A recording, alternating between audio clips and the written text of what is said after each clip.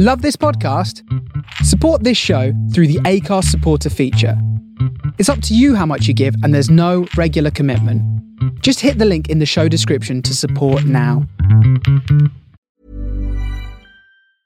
It's that time of the year. Your vacation is coming up. You can already hear the beach waves, feel the warm breeze, relax, and think about work. You really, really want it all to work out while you're away. Monday.com gives you and the team that peace of mind. When all work is on one platform and everyone's in sync, things just flow. Wherever you are, tap the banner to go to Monday.com.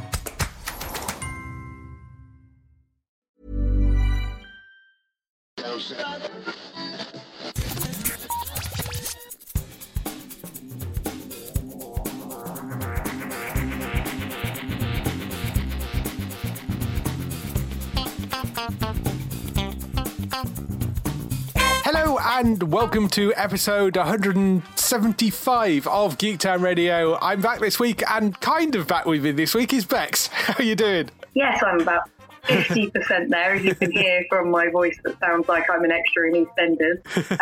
But I had no voice at all before, so to be honest, this is winning. 50% is more than zero.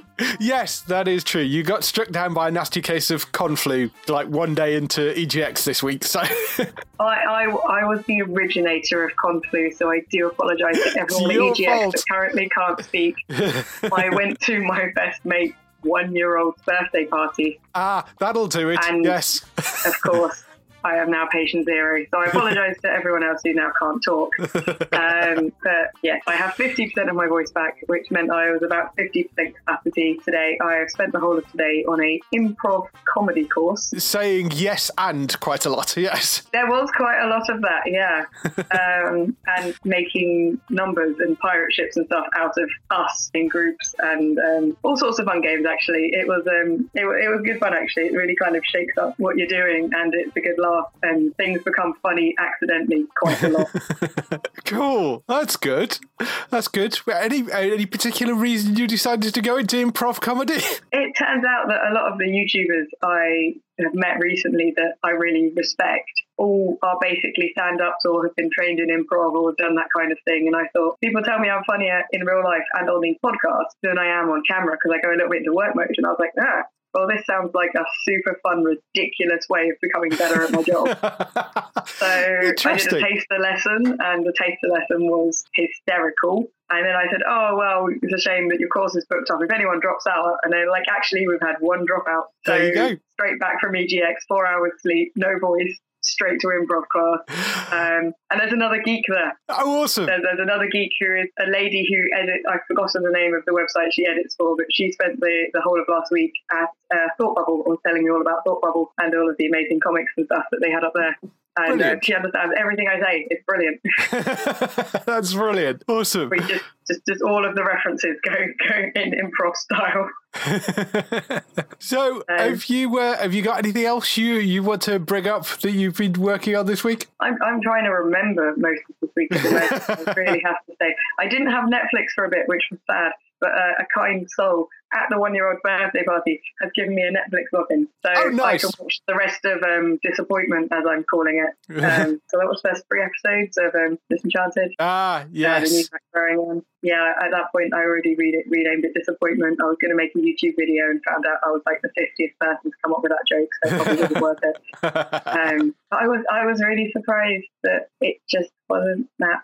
It was sweet and it was quite funny, but it wasn't that funny. It seemed to be not as many jokes as like Futurama or Simpsons. It just felt a lot slower. I mean, I've watched a couple of episodes of it and I haven't gone back to it, which is not really a good sign. So I was really surprised. I mean, I liked the animation, the setup, quite cool, because obviously they've done the Simpsons in the present, the Futurama in the future, so having a kind of made up past type fantasy scenario seems like a good other place for them to explore. I quite like a few of the characters, Lucy especially, I quite liked, but it just like, I feel like what I saw in the first 3 episodes could have been summed up in like a minute. Yeah. I kind of like, you get it from the first minute, that's who she is, so she doesn't want to be a princess, she goes out drinking and gambling. Yes. I felt like they really kind of slowly introduce things that were pretty off the bat concepts, which is quite surprising. I'm used to things like Futurama where it's just like, hi, they're in space and get on with it. Yeah, I think that was my feeling as well, was they were stretching it quite a lot. So, which is a bit of a shame. I mean, it could pick up in the next half of the series. It could be one of those ones that they just haven't found their feet yet. But yeah, well, the second half of the first series it would be, wouldn't it? Because this was part one of the first section of the series. But yeah, I will finish watching it and then kind of see it through, I think. But yeah, I needed Netflix back. And someone told me that the second season of Star Trek was out and they lied. No, not yet. Not yet. It'll be January. I think they just told me that because I said I didn't have a Netflix login and they just wanted to torture me. Yeah, that's January. That's going to be, I think. Yeah, Looks I think like I'm one of the few people I know that actually liked it. I mean, I thought that I don't want to spoil things for people if they haven't seen it, but I wasn't keen on the ending. Right, yes. Try not to spoil things. I got told off for putting too many spoilers in the podcast last week. So I'm not saying what happens. I'm just saying that I wasn't keen. Yes, on how they ended it. Yeah. Yeah. I don't know. I quite like that, but I can see why. I still enjoyed quite a lot of it, even though I can see the argument of it not entirely Star Trek. Yes, except for that Groundhog Day episode, which is probably my favourite episode. Which doesn't spoil anything to say that, but there is a Groundhog Day episode, which is amazing. Yes, that is good. That one. Well, I mean, we've got a new Patrick Stewart series coming soon, and he tweeted out a picture of him sat in the writing room today. So that's something to look forward to, and that will definitely be solid Star Trek, I think. So look forward to that. Stuff for me this week. I've been ploughing through various new shows. I have to give a quick mention to Bodyguard, which of course just finished on BBC last night. They announced the numbers this morning. It got a 47.9% audience share yesterday. That's half the TV audience were basically watching BBC One to watch Bodyguard, which is unheard of for a drama. 10.4 million. It peaked at 11 million on sort of live viewing, which is phenomenal. So I thought nothing would beat Bake Off. Yeah. I mean, it's that you're getting up towards sort of World Cup numbers with that. I mean, it's insane for a drama, really quite insane. It's been like the biggest show on the TV. So I suspect we're going to have more seasons of that, although they haven't officially said that yet. Going back onto Netflix, Maniac, which is this new limited series that's out at the moment, which is truly strange, really quite odd. It's Emma Stone and Jonah Hill, and they're playing two people who end up in this drug trial, in this pharmaceutical trial, and things don't quite go the way they should do, basically.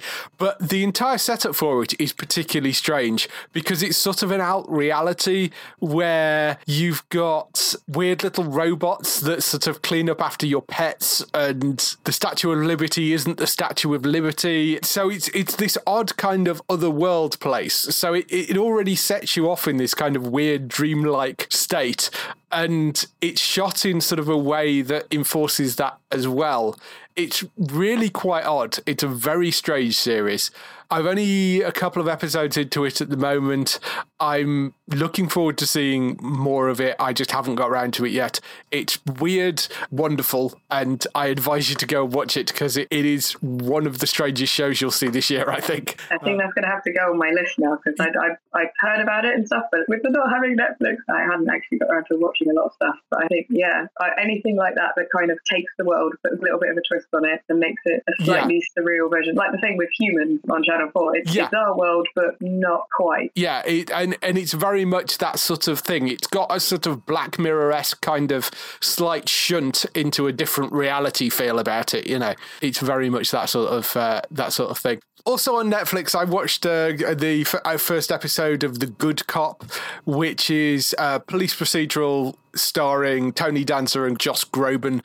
It's Tony Danza as the sort of senior cop who's a reformed dirty cop who's just been sort of let out of prison, and he's living with his son, who is a very kind of uptight, by-the-book police officer. It's pretty much a standard network police procedural. it doesn't seem to fit quite rightly on Netflix. It's a bit of an odd show to be on Netflix. It's perfectly fine. It's very kind of, Castle-esque or that sort of those sort of dramedy police procedural things. It's very much in that mould. Okay. Not going for realism then, but going more for the character development approach. Yeah, it's much more in the vein of things like Instinct and that sort of thing. It's funny. It's entertaining enough. It's a bit of an odd thing to end up on Netflix. I have a feeling it maybe was originally developed for a network and then didn't land, and they picked it up on Netflix, which is possibly why it feels like that. Perfectly fine show from what I saw of it. Just seems a bit, it's not the sort of thing you expect off a Netflix show, but worth going to watch if you like those sorts of procedural dramas.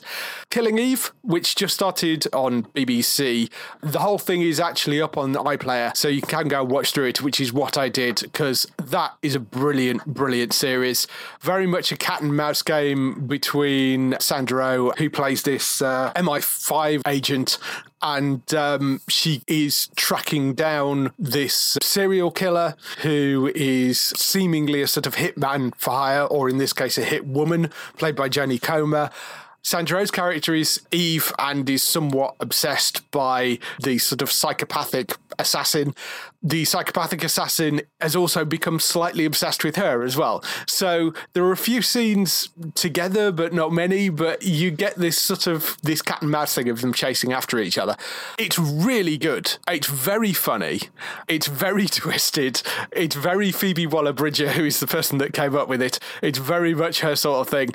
Just superb from start to finish. It's 8 episodes long. Well worth going to watch if you've not watched that. I would thoroughly recommend it. It's one of the best things on TV right now. I highly recommend that.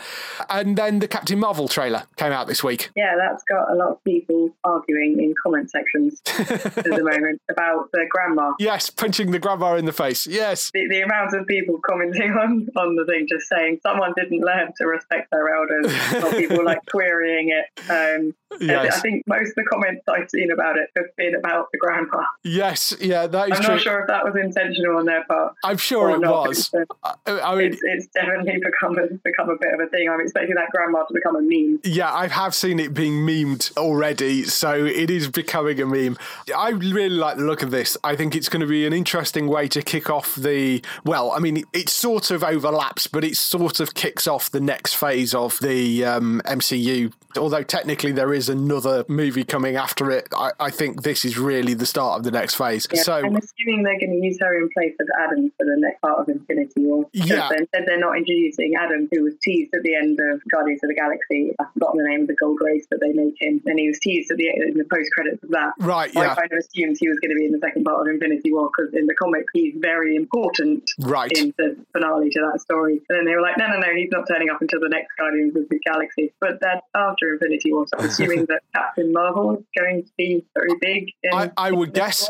And at the moment, of course, we're assuming there is going to be another Guardians movie with all the stuff that's going on with that. So we'll have to wait and see. And if they don't end up doing that, and the guy that was teased as Adam, who's looking forward to being Adam for like all this time, doesn't get to do it, I will have so much sympathy for that poor guy. Like your entire role in the Marvel movies is to be a post-credit teaser that never pans out. Yeah, that would suck. That would suck. When you think you're going to be like a major character who's like pretty OP as well. He's a pretty like crazy power guy. So I'm curious to see how they're going to be jigsaw puzzling these pieces all together. Yes. And I'm curious about if Captain Marvel is going to be, because just looking at it's a short trailer, it doesn't give too much away, but if she's been brainwashed, is that what's happening? Because she's all expressionless and, I don't know whether she's brainwashed, but they do seem to imply that she has sort of forgotten about her earthen past.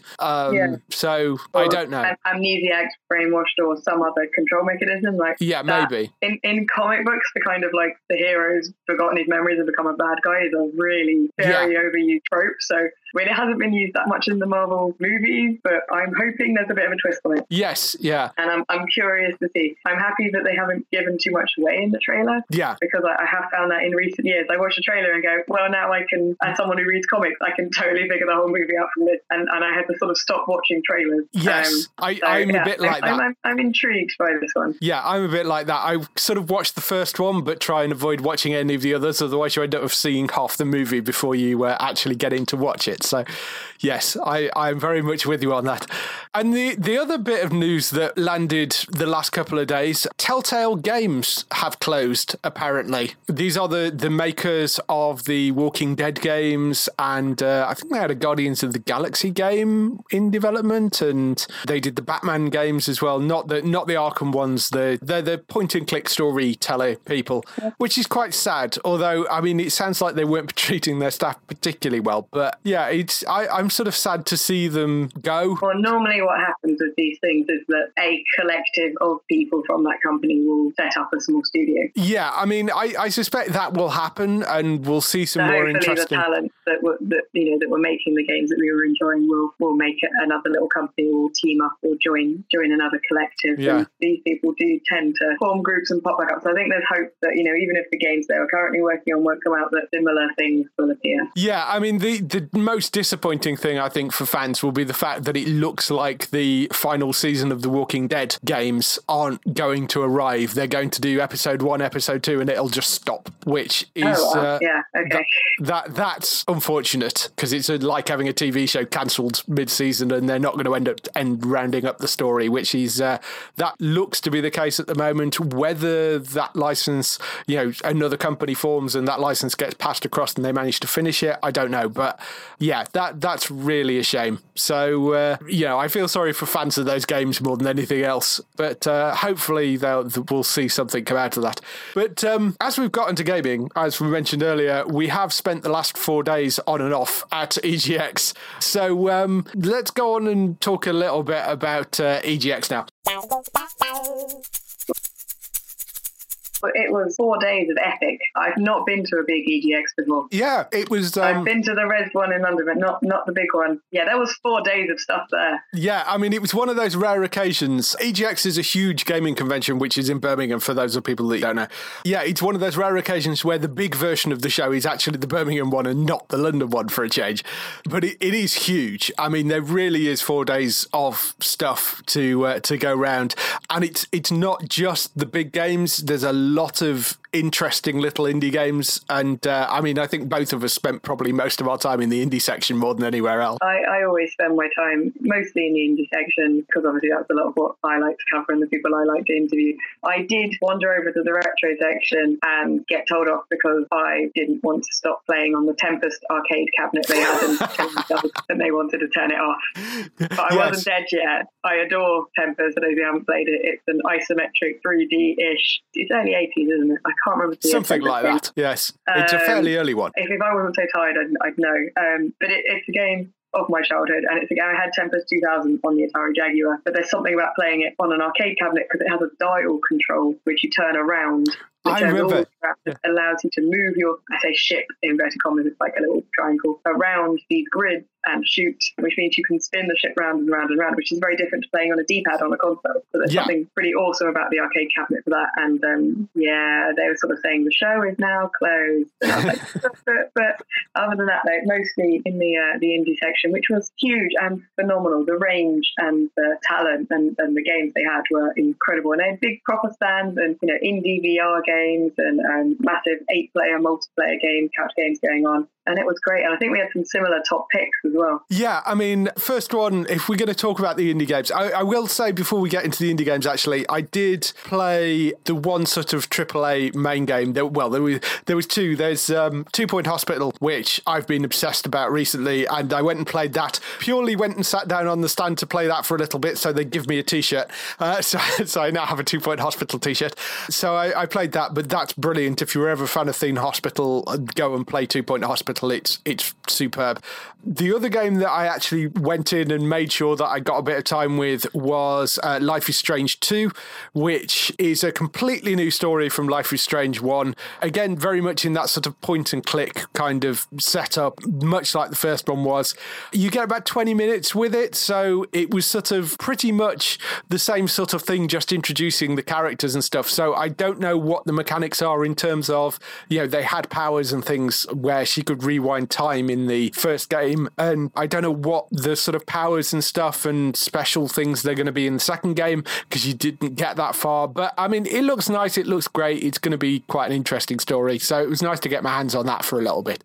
In terms of the indie games, we should probably kick off by giving a shout out to Meow Meow Castle. Meow Meow Castle, who I was helping on stand for a bit with them. Space Harrier, love letter, flying magical cat dragon that collects rainbows that you move with your hand using a Leap Motion controller. Yeah. It's ridiculously addictive. I had an actual go of it because I'm aware of this game because, you know, Kwang, who is one of the creators of it, you know quite well, and you've done videos with him before. Everyone knows the Sobi Tech. Meow Meow Castle's been at 52 shows. Yes, so I imagine most people have, you know, if you've ever seen an indie game, the chances are you've come across Meow Meow Castle.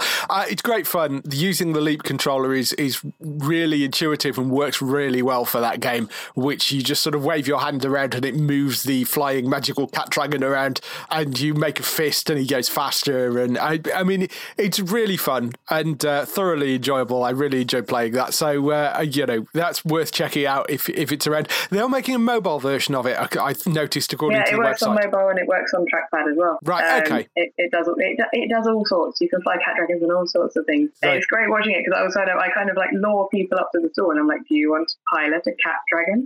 Do you know you want to? Because they're looking at it in crazy pixely sort of retro stylings. They're looking at it and I'm like, yeah. And they always do the first level where you're just collecting a few rainbows and they're like, this is easy. And then it gets faster and faster and faster and there's more obstacles. And then I'm like, I didn't quite make it to the end. Do you want to go again? And they're like, yeah. Yeah, no, it's really good fun. It's good to watch people. It's good to watch little kids playing that as well. Yes, yeah, totally. Because it's especially nice when they beat their parents on the high score. Awesome. So yeah, I mean that's really good fun. Sticking with the retro gaming, I mean they had this was in the left field area, and the left field area really was games that were fairly left of field. So Meow Meow Castle was in there. Tanglewood was another game that was in there, and this is a brand new game for the Sega Mega Drive and Genesis. Yeah. And by that we don't mean it's going to run on an emulator, although I think it does run on an emulator. But it's not just that. It's literally he's manufactured and created a cartridge which will go in a genuine Sega Mega Drive system. It's a proper 8-bit game. He learnt the language for it. It was built on a proper Sega development kit. I mean, it's crazy what he's actually dedicated himself to do for this. Yeah, you can see why I pulled you over to have a go on that. And they were incredibly kind enough to give me a cartridge, a press review cartridge. So I'm going to be able to play the game in full and do a proper video on it and check, because it's a beautiful game as well. Like, it's a labour of love, and it shows in every frame of it. Yeah, it really is. Matt Phillips is the guy that is behind that game. We actually had a little chat with him. So here's a little interview with Matt, just talking a bit more about Tanglewood and how he developed it. So tell me your name and what the game is. Hi, my name's Matt Phillips. I'm working on Tanglewood, which is a brand new game for the Sega Mega Drive. That's something you don't hear very often. What on earth possessed you to make a game for the Sega Mega Drive? It's something I wanted to do since I was a kid, and I just didn't grow up, really. It's a dream that never left me, something I wanted to do all the way through as childhood, all the way through my teens. Never really got the opportunity until recently, so I grabbed at it, and I'm actually doing it. It's beautifully done. I mean, you've done a stunning job with it, and it's not only is it a game for a Mega Drive, it is literally a game for a Mega Drive, not an emulator, it's written in the same code base, it's in a cartridge. It is genuinely a Mega Drive game. Yeah, it's created using equipment, technology, languages, processes of the 90s. We've got an original Mega Drive development kit from 1993, which we use to write the engine. We use all the original tools running MS-DOS. We write the whole thing in assembly language, and we write all our own level editors and animation editors like they would have done back in the 90s. We're also producing it using original 90s EEPROM chips, so the cartridges themselves have got 90s tech in them too. That's insane. Where do you find the cartridges at this point? Most of it we had to manufacture ourselves. The shells for the cartridges we had to have a mold machined because we don't have access to Sega's original presses or anything like that. The PCBs we had to have custom designed. The EEPROM chips are original 90s chips we found in a warehouse in China. There's a massive stash of them. And the printed materials we had all done locally. The cases we had imported from the States. It's been an absolute nightmare to arrange the physical manufacture, but it's as close to 90s authentic as we can get, so it's been very much worth it. The development kit is one of 2 left in the world or something? 1 or 2 working that we know of. Okay. We haven't seen many around. Yeah. One went on eBay a couple of weeks ago and it hit upwards of 15 grand.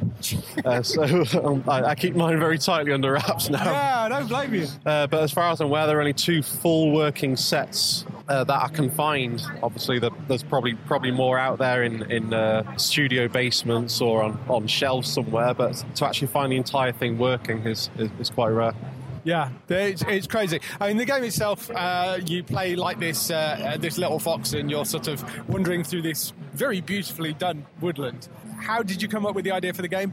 Inspirations from lots of the games that I played throughout the years, really. I've always been a fan of platformers all the way back through my Sonic days. I love Flashback, Another World, those kind of games. PlayStation years, I loved Abe's Odyssey, Heart of Darkness, Rayman, that sort of thing. I mean, even modern games, I love anything by Playdead, Limbo, Inside, that sort of thing.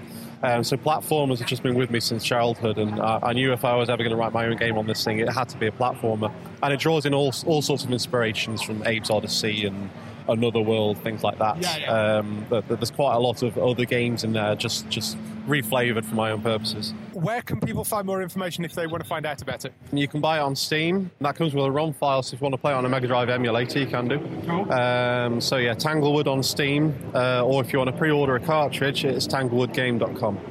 Awesome. Well, I hope you sell loads of cartridges. I'm sure there's people who've got Mega Drives kicking around in their loft and stuff that they aren't using. So yeah, I hope so too. Awesome. Thanks.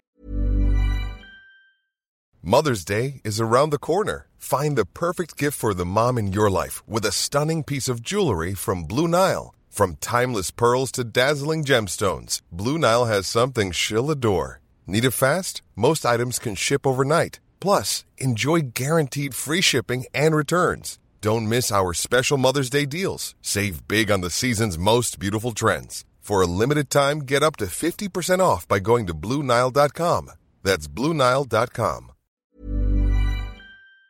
So that was Matt Phillips from Tanglewood. You can go and check that out. I think tanglewoodgame.com, I think, is the address for that. So go and check that out because it is quite phenomenal. If you've got a Sega Mega Drive kicking around, you can go and order it as well on the actual cartridge version and get a brand new game for your 20-year-old console or whatever it is. So well worth it, though. I have to add in another one from the Left Field collection, which I'm surprised you haven't flagged up in your notes as well. I think Did you play the book ritual? I didn't because it was so crowded every time I got near it, but I did watch some people play it. I mean, explain the book ritual because it's a crazy game. The book ritual is a interactive, very emotive story where you are just following through the story, and it sounds just kind of like, oh, this is just something where you're just reading some text and you're talking to a book. Yes. But the book is very, very convinced it used to be a person. And in order to remember the lost memories it had when it used to be a person and to gain its identity back, it needs you to take the actual physical book of it, and when it asks you, you have to write certain things about yourself and put down information, sometimes quite poignant information about yourself, and then feed the page to it, which is basically a shredder that they've decorated up to be this kind of cookie monster made of books is the best kind of description for it. And yes. You feed it a page and they've got a feedback thing where it has a sensor to know it's fed the page and what you put in, and it tells the game that you've done it, and then the game can progress. And it's fascinating because in some ways it's the simplest gameplay in the world, but because you're destroying a book, although they did have copies of Katie Price books and 50 Shades and stuff as well. There's a random selection of books, yeah. But some of which I was less worried about shredding than others, let's say. And you feel this permanence about what you're doing, and you wanted to do it as making a connection with the player and getting an emotional, where people were getting very invested and were trying, they wanted to sit and play the whole story and see it through because it's such an emotive thing. It's really clever. The guy who does it, his name I've temporarily lost, I'm afraid. does these really interesting games that connect to you on another level, normally with like physical kind of things that you have to do outside of the game. It's pretty awesome. Yeah. One of the other ones that was good fun, although really, really, really stupid, was a game called Sticky Cats. Did you spot that one? I did. I don't think I played that one either, but that was in the left field section as well, wasn't it? Yeah, but that was another one in left field, which was, I'm not saying it hasn't got the longevity, I don't think, of the other games, but it involves trying to do things with cats that are basically like covered in glue.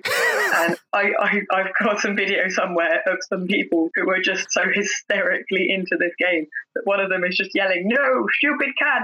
No, the stupid cat!" And just the two of them are just in utter hysterics. And that's what some of the left field stuff does, is it's the play mechanisms and the story and the emotion of them. They're really out there. They're stuff that would never get published by anyone else. Yeah. And every now and again, there's just genius on, either being something kind of permanent that really affects you, like people were having with the book ritual, or just hysterical falling over laughter like they were with the Sticky Cats game. The left field section was by far the most overall interesting area, I think, just for I mean, there was another one where you played the game by tuning in an old CRT TV as well, which was particularly weird. I mean, there were all sorts of wonderfully bizarre, strange controllers and weird games and odd off-the-wall sort of ideas in that section. So, I mean, there were some great things in there.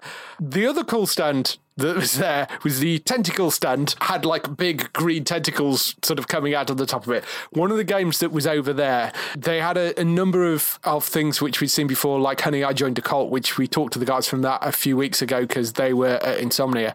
That was in there. One next to them actually was called the Collage Atlas, which was absolutely stunning. It's hard to describe how beautiful that game was to look at. Yeah, it's entirely hand-drawn. It's done in sort of ink and it looks like technical pens, so they're very kind of fine ink drawings. Black and white as well. Yeah. So it's really limited colour palette, really simple, really beautiful. All hand-drawn, then sort of scanned in to make this wonderful dream-like picture book sort of world. It's a sort of adventure, first-person adventure, and you kind of walk through and you discover various different areas. What's quite interesting is he chose not to put clicks into anything for interacting with stuff. So you interact with things by sort of the point of view you're looking at. Like, you know, there might be letters floating in the air and you stand in a particular place and the letters form a word and that sort of thing.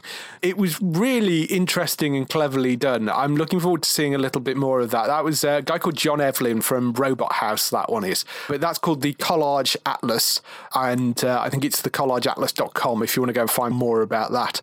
One of the other games I came across, which was a bit more of a sort of traditional game, Beyond Blue. I don't know, did you spot this one? I saw it, but I didn't have a chance to play it, but they did give me a card to get a press copy to play for that as well, so I'm great. have a go at that one. It won one of the best in shows from Jupiter Hadley as well, who's an indie game reviewer. She gave it one of her stars for the top 10, I think. Yeah, I really like this game. It's from the Eli Media, who are the makers of Never Alone, if you played that. You play a part of a crew who are looking through a largely uncharted ocean, and it's just beautifully done. There's sort of creatures floating around. It's all kind of fairly real world like as well in terms of the creatures that are down there, the flora and fauna, and it's very heavily inspired by the Blue Planet series, and they're actually working with BBC Studios as well.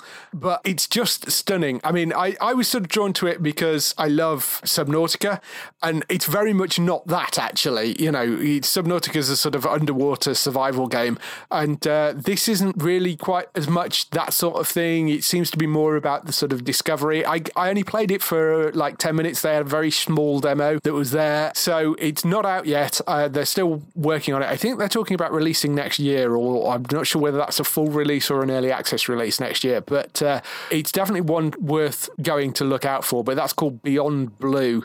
I thought that was absolutely stunning and really, really worth looking at. One of the other games I came across was a city builder, which was called Flotsam. It has the minor disadvantage that you're building your city on the top of an ocean.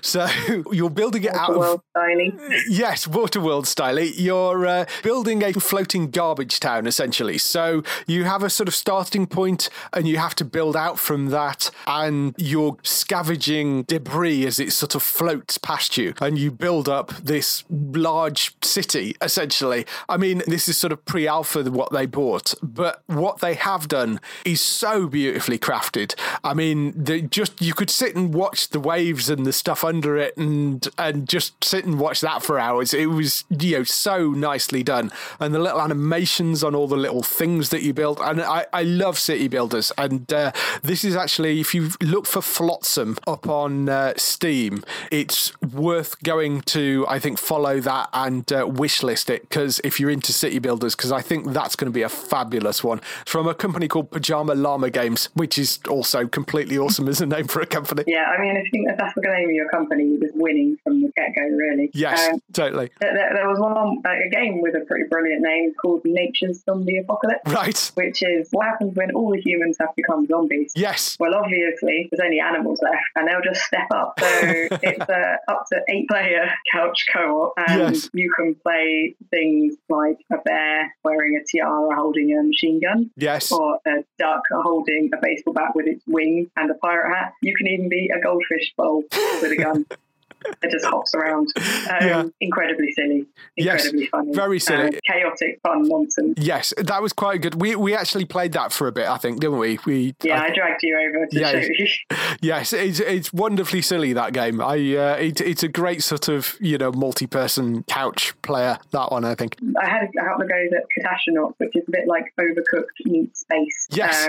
Which is up to, I think it's 4 players for that one, couch co-op, and you are trying to keep your spaceship from being on fire and yourself from being on fire, and occasionally shoot guns and keep everything going in a very chaotic way. That's another one that's incredibly good fun. I didn't get to play that one. It looked, I watched a little bit of it. It reminds me very much of something like FTL, which is a great game on Steam.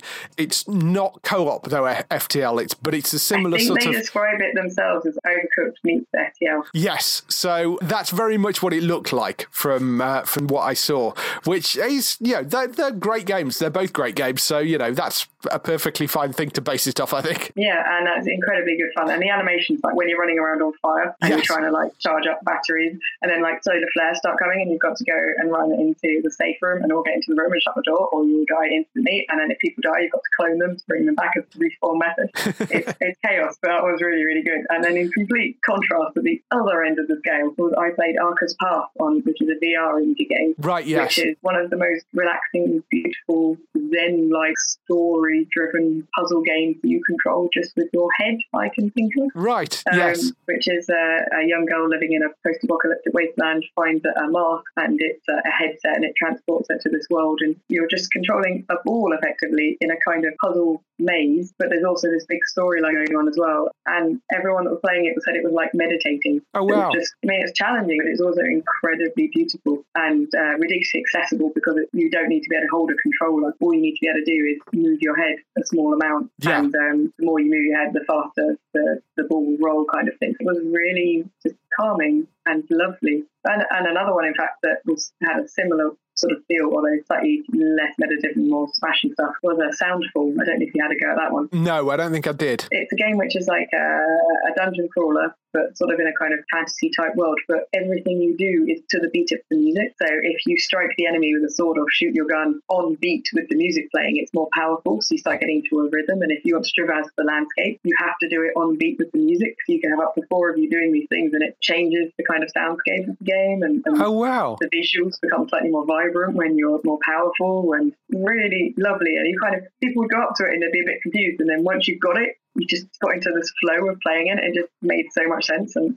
I'm not sure I've seen effectively a dungeon crawler crossed with a rhythm game before. Yeah. And the graphics were beautiful as well. The art style was gorgeous. I've forgotten the name of the artist they were working with, but just the whole thing was really, really lovely. I was crazy impressed by so many of the games. That's really interesting. Because what I love about the indie section is you do get this wonderful sort of cross of some that are far more traditional sort of games, but really nice and maybe have a slightly different slant, and some which are completely out there and just look at things from an entirely different direction that you wouldn't necessarily get a mainstream publisher involved with. So it's great. I love the fact that you get this whole wide array of stuff. It's good.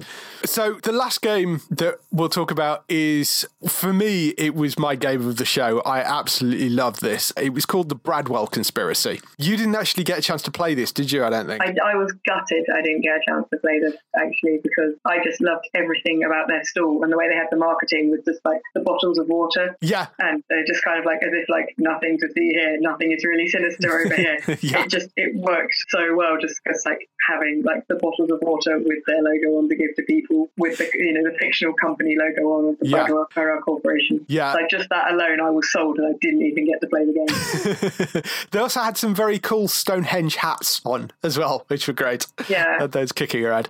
So the Bradwell Conspiracy, it's from a company called A Brave Plan and Bossa Studios, who are the publisher. On the surface, I would say it's a little bit Portal. It's a little bit something like the Stanley Parable.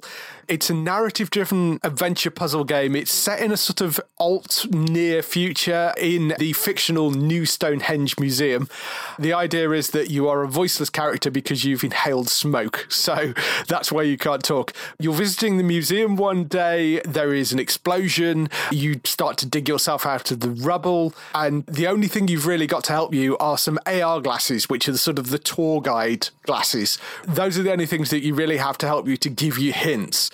And whilst you're wandering around, you get contacted by Amber, who is another survivor trapped behind a locked door. But of course, you're unable to speak because you've inhaled smoke, so you've got no voice. So the only way you can communicate with Amber is by taking photos of your environment, and she will sort of help you out because she is apparently an employee of Bradwell Electronics, who are the company that own the museum. Bradwell Electronics are quite a sort of interesting setup as well. They actually have a website up for bradwellelectronics.com, which is well worth going to look at. You're sort of taken into this mystery as you and Amber are trying to work together to get out of the museum, and you also get some another device slightly later on, which is a sort of matter converter, like a portable 3D printer. So you can get blueprints for the matter converter, and that allows you to make planks that will get you from like point A to point B, and various other, and weights and things and various other stuff. I spent about 40 minutes playing the first sort of 40 minutes of this game. I loved it. I really thought it was beautifully done. It's very British. It's got this wonderful sort of British sense of humour to it. It's exactly the sort of single-player puzzle adventure game that I absolutely adore. It's got a nice story to it. It's intriguing. It's got a great voice cast as well, including some people you may recognise. I actually had a chance to sit down and talk with the developers of this as well, who is George Backer and Holly Pickering. We did about a 15-minute interview with them, so they talk a little bit more about the game, but honestly, I thought it was absolutely fabulous. So here's George and Holly. Probably start off by you introducing yourself and the game. Okay, my name is George Backer, and I'm the game director on The Bradwell Conspiracy. So I've just been sat playing through The Bradwell Conspiracy. I thoroughly enjoyed it. It's completely my sort of game. Just for people that haven't heard about it yet, do you want to give a brief explanation of the game? Yes, it is a first-person adventure game about two strangers who have to work together to escape a rather dangerous situation, and by doing that, uncover a bit of a conspiracy. That's how I would put it, I think. Yeah, that kind of covers it. Does it come across like that? Yeah, I mean, playing through the first couple of levels, which is what you brought with you. Portal-esque, I think, if you were trying to describe it to somebody, and certainly on the initial opening levels, which is no bad thing as far as I'm concerned, because I adore that game. And but I can see where the differences are. I particularly like the mechanic of him not talking and you using photos. Where did that idea come from? So there's two things about it. I think we first wanted to make sure that we can have a player character that's not never referred to by name or gender. So you don't even it's interesting you said him, because obviously you put yourself in that situation, which is great. But also talking to NPCs is always a tough one, I think. And I was very, very initially, when I had the initial idea, was like, I don't want to do dialogue trees, and I don't want to do a game where you just press the button to advance the dialogue that is pre-given. So there was the two conditions. And so I had an idea of the photo thing a while ago, and then Holly and I, we worked together on the project. Holly, the art director, Holly Pickering, she's like the first collaborator who came on board, and we created this prototype, and we were like, well, we'll do the photo thing, but we'll probably need some other mode as well, because we weren't sure if that just would work on the photo thing.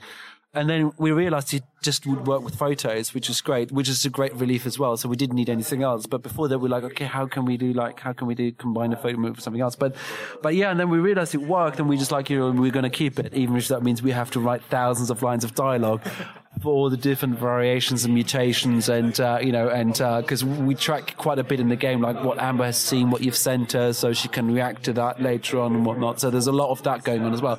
But it was born out of the necessity to find something else, find something more immersive, more that gives you more agency as a player, but also that allows us to be more, allows us to not have to define the player character. So you're not like John Doe, who's so the whole game is set up that it could happen to anyone, and that makes sense. The game is set in the Stonehenge Museum. That's the setting for it. Where did the idea of doing that, and why particularly the Stonehenge Museum? So it's the new Stonehenge Museum, so not the real Stonehenge Museum. So it's like and it's all fictional. Like, there's no real Stonehenge. It was.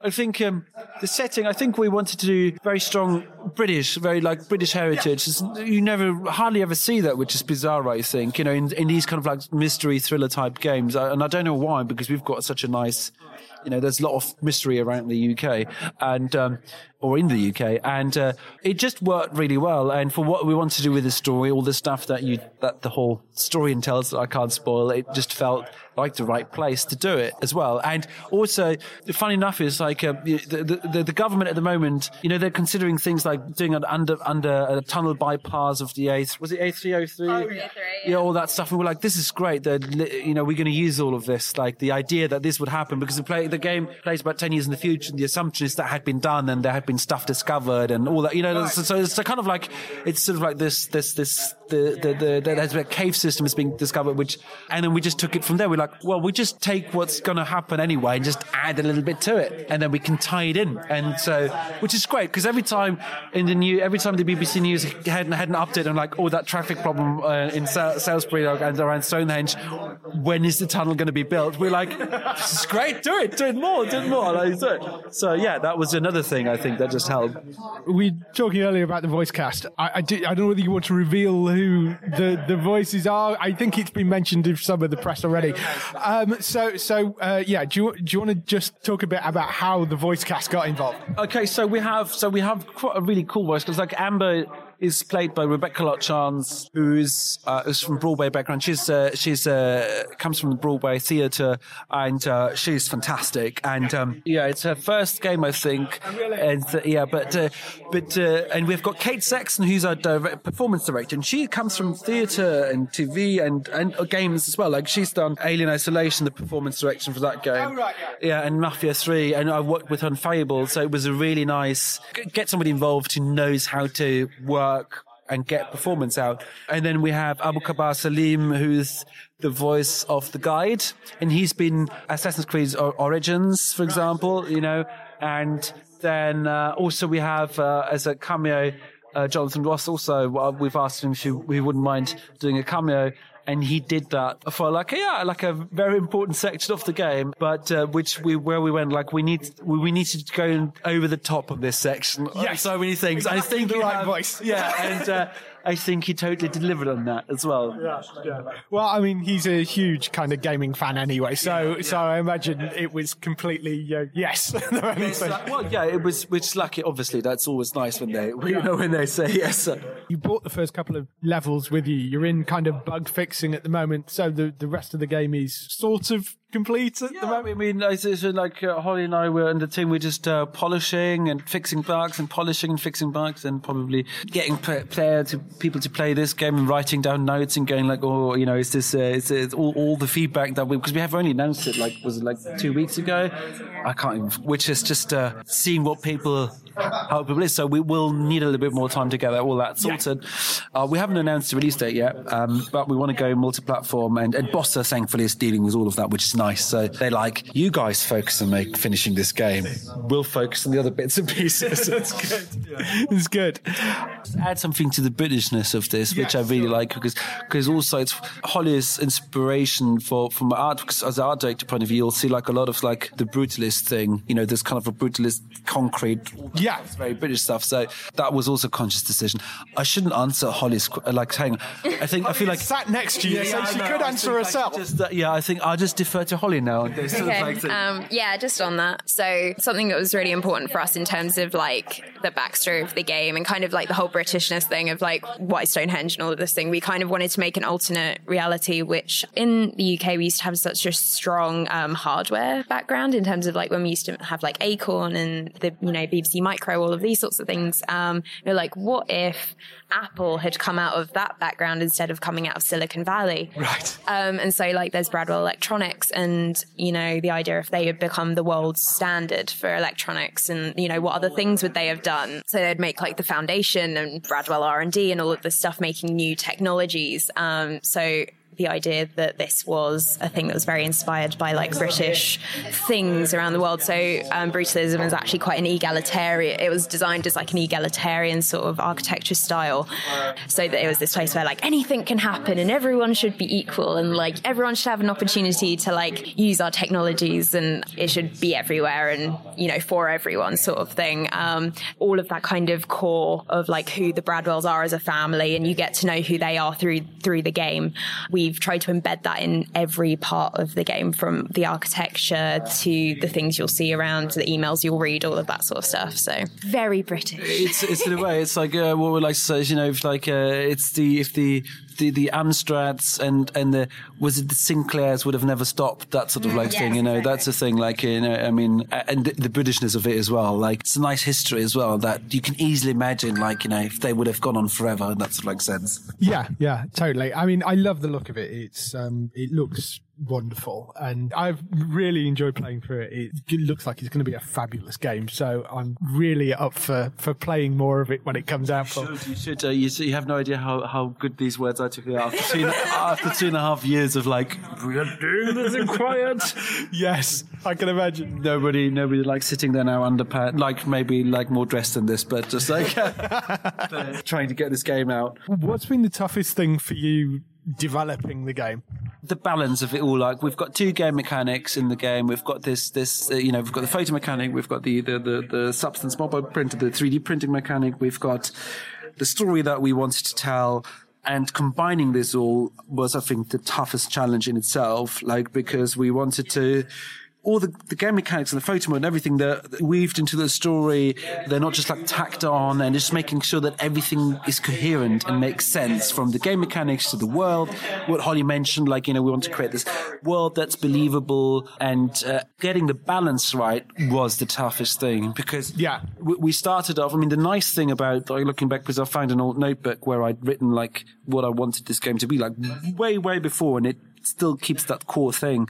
But, we went through many iterations of the story, and even which the chapters and what you do, and how much do we do this mechanic, how much do we do that mechanic. And we've been prototyping a lot, and it became, even when we in production, it became a lot of how much do we need to go to one bit, and how much do we need to go to the other bit, and how do we fit it all together. And that's just been the longest, toughest sort of challenge. And ultimately, I think it's you've played it for about 40 minutes, 45 minutes? Something like that, yeah. No, it's just 2 chapters. So, there is when we started it, I said, I think originally was, let's just make a small game. And then, it was going to be, we were going to make it in a year, and it was going to be, like a couple of hours to play through. And then once we actually started working on what we wanted the story to be, and this idea of you were uncovering this mystery, you realized actually this needs a lot of time to breathe, and the mechanics we wanted to explore, and the building the relationship with Amber, all of that was going to need a lot more time than we had initially thought, we would spend on it. And ultimately it's all turned out for the best. And the wonderful thing is the team size and the people on the team have changed quite a lot over time. For one point there were only 3 of us, and now I think think we're about 7 or 8 people who are on full time. And so these people have like come in at different points where we've been able to show them the game, and they'll have like a new insight on it and being like, oh, did you think about maybe this? And we'd just be like, no, we've been on this for like 2 years. We did not think of that. And we've had like a really wonderful thing where new collaborators have been able to come in and be able to like bring their own perspective on it, their own experiences, and their own expertise into it. And then we've been able to make a much stronger game because of all these people who have come on board. And so it's definitely been like a really nice group collaboration. So whilst you're only speaking to the two of us here, it's definitely everyone who's worked on it has like a fingerprint in it somewhere of like they brought their own unique thing to it and wouldn't have been possible without all of their contributions. So it's been a really nice, supportive, collaborative group actually making it as well. And we've been like really diverse in terms of like where everyone's from. Like we've got people from the UK, we've got people from all over Europe. We've been about 50% on like gender. So we've had a lot of women working on it, which I think has just given it its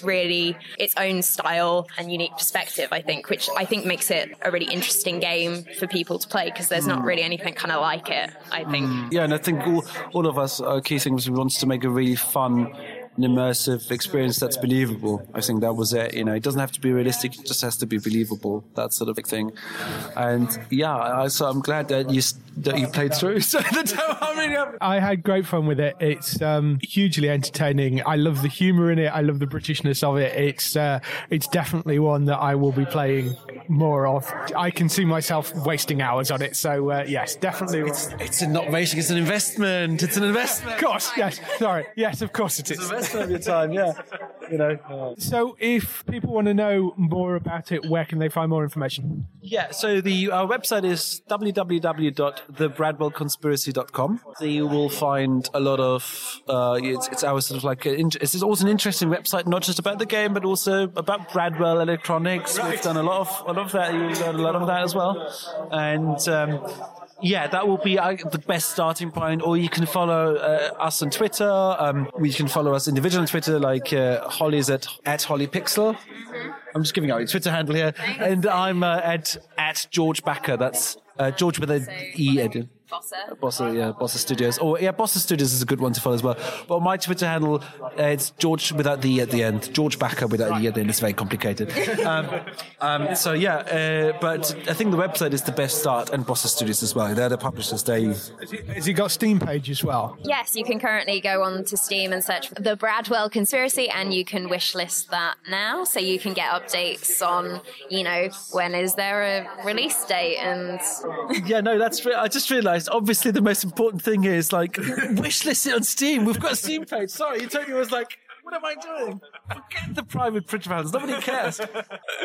Awesome. Well, it's lovely to talk to you. I'm very much looking forward to it coming out. Thank you very much. Yeah, thank you for your time. So that was the interview with George Backer and Holly Pickering from A Brave Plan, who make the Bradwell Conspiracy. You can find more about that on the BradwellConspiracy.com, the Bradwell Electronics website, which is BradwellElectronics.com. You can also go to Steam. If you look up the Bradwell Conspiracy on Steam, they've got a Steam page. You can follow it on there and put it on your wish list and subscribe for updates and all that sort of stuff. But I think they're talking about getting it out next year. So well worth waiting for that, though. It looks fabulous. Anything else from EGX, or are we all done? I could talk for about another 6 hours about EGX. I think we'll call that our highlights for now. Yes. And crack on with the TV and film news. Yes, I think that's probably a good idea. TV and film news this week. A few renewals, cancellations and pickups. Dietland, which goes out on Amazon over here, that has been cancelled after one season, which is a bit of a shame. The Deuce has been renewed for a third and final season. I've been enjoying that. It's been quite a good show, quite an interesting sort of quite dark drama, HBO drama but that's coming back for a third and final season. They've announced the air date for Daredevil Season 3. That's coming on Friday the 19th of October. You can I think this is the first year they've actually done 4 shows in 1 year as well, which is quite good. They've managed to get sneak Daredevil in. And Hulu also announced they're reviving Veronica Mars for a brand new 4th season, 8 episodes straight to series order. New season will see the Spring Breakers being murdered in the town of Neptune, decimating the seaside town's lifeblood tourist industry. So that's good. I don't know whether were you a fan of Veronica Mars? It was a series that bypassed me entirely, and I really want to go and watch it. I don't think I've seen a single episode of it, actually. It's difficult to find over here. I did go looking. You can buy it on Amazon, but it's not like on any of the streaming services at the moment. Yeah, I don't think I've seen it on any of the services I have either. But it seems to have quite a big following. Maybe a lot of people are getting the Blu-rays and DVDs. Yeah, maybe. So, but you can go and buy it if you want to stream it off Amazon. It's not on Amazon Prime. So, moving on to the bigger news, Netflix are working on a live-action Avatar: The Last Airbender series. And I know a lot of people will probably groan at this, but the good news is the original creators are the people behind it. So, I think that's probably quite positive. Also, the bar that's been set by live-action, like movies for The Last Airbender, is so low. Yes. The M. Night Shyamalan 2010 movie did not go down well with fans, I seem to remember. No, I feel sorry for the people involved because some of the visuals in that movie were very nice, but they tried to cram in an entire series into a film with nowhere near enough time for any of the storylines to breathe or any of the characters to develop or anything to really even kind of half make sense. It was just sort of poor overall plan that meant the foundation was really shaky to start with. And with something that's as beloved as a series like that, you have to do a good job or the fans will have you and you'll basically end up with something that's like Dragon Ball Evolution on your hands. Yeah, this sounds like it's in the right place with the right people behind it. I mean, it's Netflix. I think they're probably going to do a good job with it. It's got the original creators. They are the people behind the new show, so it's not just like a token gesture. They are the people behind it. And they've also made a specific point about having a non-whitewashed cast, because that was one of the accusations that was thrown at the movie as well. So that, I think, is probably quite a positive thing. If you're not aware of The Last Airbender, it was an animated series that was on Nickelodeon, I think, originally, sort of taken on a life of its own since then. It's become incredibly popular. Yeah, it's incredibly well-written, detailed, well-fleshed-out world, because you've got your different nations for water, air and fire, and the politics between them all. And it's incredibly nuanced for what was pitched as a children's show, and it has as many adult fans as children's fans. And it's a family show where different ages get something different from it, and it draws a lot from sort of Japanese style and a lot from the kind of Studio Ghibli approach, especially with the animals and the worlds and things. But it's an American production by Nickelodeon, animated in Korea mostly, and it's so depth and so well made and it's a huge world. So I can see that if they're not just retelling the animated series, if they're building on it, there's plenty of material and extra stuff that they could do with it. Yeah, I mean, it does sound like a really sort of interesting thing. It's not a show which I particularly know very well, but having read the background to it, I'm very interested to see certainly the live action version. I don't know whether the animated series are on Netflix at the moment, but if not, I imagine they will be when this comes out. I would advise watching it. Like the way it handles, because you obviously have the Avatar, who is one born to every generation or so, like Buffy the Vampire Slayer. There's only one chosen, and the responsibility falls on them to master all 4 of the nation's power bases, because they can control the element, and they are kind of the guardian that keeps the balance in the world. And this falls to Aang, who is a young boy who is completely on his own. He's sort of been frozen in time for a very long time, and the way they deal with the responsibility on such young shoulders and the development of all the characters is really incredible. It's one of those things where I was ethically hooked on it, and I've binge watched a lot of it, and I never watched it binge watched things. It looks like a very interesting series to come up, and I'm just glad that they seem to have it in the right hands, and in the right place. So yeah, I think that's quite good news. Sticking with streaming services, Disney are apparently considering a live-action Loki and a live-action Scarlet Witch series for their new streaming service. They're actually considering a whole bunch of these. Those are the 2 that have been particularly named. But the idea is that they would take... This is not recasting Loki or recasting Scarlet Witch. This is companion series to the MCU, taking some of the characters from the MCU, giving them their own TV series on a limited basis. So it's essentially a sort of anthology series that takes some of the MCU characters, not the big guys that have their own movies, but some of the smaller guys. I mean, though Loki arguably isn't that much of a smaller guy, but, taking some of the characters that maybe wouldn't get entirely their own movie and giving them a TV show for one season and then doing one season with another character. That seems to be what they're sort of looking at doing. So Loki and Scarlet Witch are the two that they've mentioned so far. I think you know what my vote's going to be. You would just have a Loki series on constantly. I know you. Yeah, I was sad that we never got a Loki movie because there was certainly fan demand for it. Yes. It's going to be the most expensive limited series. It's going to be limited series with an unlimited budget. I've never really particularly liked this incarnation of Scarlet Witch. I'm not keen on the writing of the character.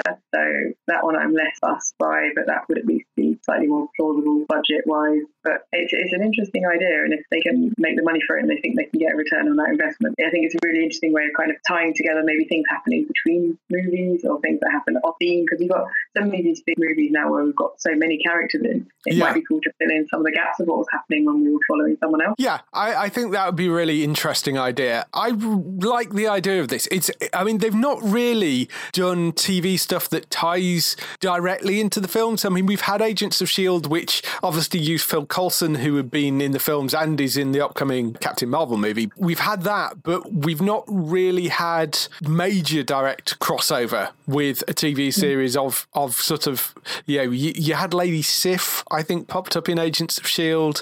And, Agents of S.H.I.E.L.D. occasionally would do things like they'd turn up to clean up what happened at the end of the Thor movie. Yeah, but most of the Marvel TV universe doesn't have any direct movie relation. There's been references in Daredevil. It's a companion series. Yeah, they don't have character crossovers. So I think it's literally taking characters out of the MCU movies and dropping them into their own TV show. I think is quite an interesting idea. Where else they could go with this? I mean, Falcon maybe is a TV limited run. Winter Soldier maybe is a limited run, will be an interesting one. Vision and Scarlet Witch sitcom. I don't know. That's my idea of hell, that one. Sorry, guys. It opens up a lot of doors. Yeah, it could be quite interesting to see what they do with that, particularly as the movies are moving into this kind of new phase. You may start seeing some characters pop up there which are used a little bit in the films, and then maybe they have their own series that does their own thing. So it might be nice to have a series about Shuri, that kind of stuff. It could be just all the tech chaos going on behind the scenes. Yes, that could be quite good. Yeah, there's enough sort of more minor characters to pick from, I think, that you could make some interesting shows. Like I say, at the moment, this was a sort of rumour that came out. We don't know whether it's going to happen or not. Seems to be some ideas. They came from fairly reliable sources. I mean, it was on Variety, that was the website that broke it. So they've not had anything official from Disney, but it would seem like it is something they're mulling over at the moment. Doesn't mean they've actually been commissioned. The streaming service itself isn't going to launch in the USA until the end of next year. It will then be rolled out worldwide, which is more than we know from the DC side of things, because they won't say anything about what they're doing with that internationally. So the Disney streaming service, they've said, is going to go out worldwide after the US launch date, but if it's not going to be until the end of 2019, it could be 2020 before they launch it outside the US. So we'll have to wait and see, but hopefully they don't wait too long, because there's a live action Star Wars series coming on there, and that's going to get pirated to death if they don't launch that at the same time worldwide. We'll have to see what ends up on there, but end of next year for that. So that's all the news we've got for this week. As we did the interviews earlier, there's no other interview this week, so we're going to move straight on to highlights for next week on TV. So, highlights for next week on TV. We have The Last Ship, Season 5. That's finally coming back. That's coming to Sky One on the 26th of September at 9 p.m. They're starting to put things back together and everything falls apart again. So, that's the 5th and final season of that show, because I don't think they can throw any more things at that boat. So, that's coming back on the 26th of September at 9 p.m. I'm very much looking forward to that. South Park, Season 22. That starts on Comedy Central on the 27th of of September at 10 p.m. So more from them. American Horror Apocalypse. I know that's a huge show this year. Well, huge show every year, but it particularly seems to be quite big this year. That is coming on the 27th of September at 10 p.m. Sick of It, which is the new scripted comedy starring Carl Pilkington as him and his subconscious, I guess. There's sort of two of him and him talking to himself. Sky One, that comes to you on the 27th of September at 10 p.m. That looks like it could be quite interesting, so watch out for that. And another show with two versions of the same person in as well, weirdly, Counterpart. Season 1 of that starts on Stars Play on the 28th of September. That stars J.K. Simmons as Howard Silk, who is cog in the seemingly innocuous UN agency who discovers there is actually guarding a path to a parallel dimension. Already has a second season order of 10 episodes, which I think are coming fairly soon. Season 1 of that is on Stars Play, which is that add-on channel which comes onto Amazon Prime. 28th of September for that. The Good Place also arrives for its third season on the 28th of September. This is one of the best sitcoms you could watch. Hilariously funny. I don't want to explain any of it right now because I don't want to spoil anything if you've not watched any of it. Go watch The Good Place. It's superb. It is one of the funniest, if not the funniest sitcom on TV right now. 28th of September on Netflix for that. So that's everything for this week. If you want to find Bex, you can find her at... Check out Trista Bytes, spelled like computer bytes because I'm WTT on YouTube.com. I'm also on Facebook, Twitter and Instagram, and my articles and videos sometimes pop up on the Geektown website as well. That's where you can find Bex. For us, if you want to visit the website, you can go to geektown.co.uk throughout the week and see all the latest air date info. If you want to get in touch with your questions and comments, email us on podcast@geektown.co.uk. Leave a message on the website post. Find us at Geektown on Twitter, on Facebook at facebook.com/Geektown, on YouTube at youtube.com/Geektown, and on Instagram at Geektown UK. That's everything. We shall see you next week. Bye-bye. Bye.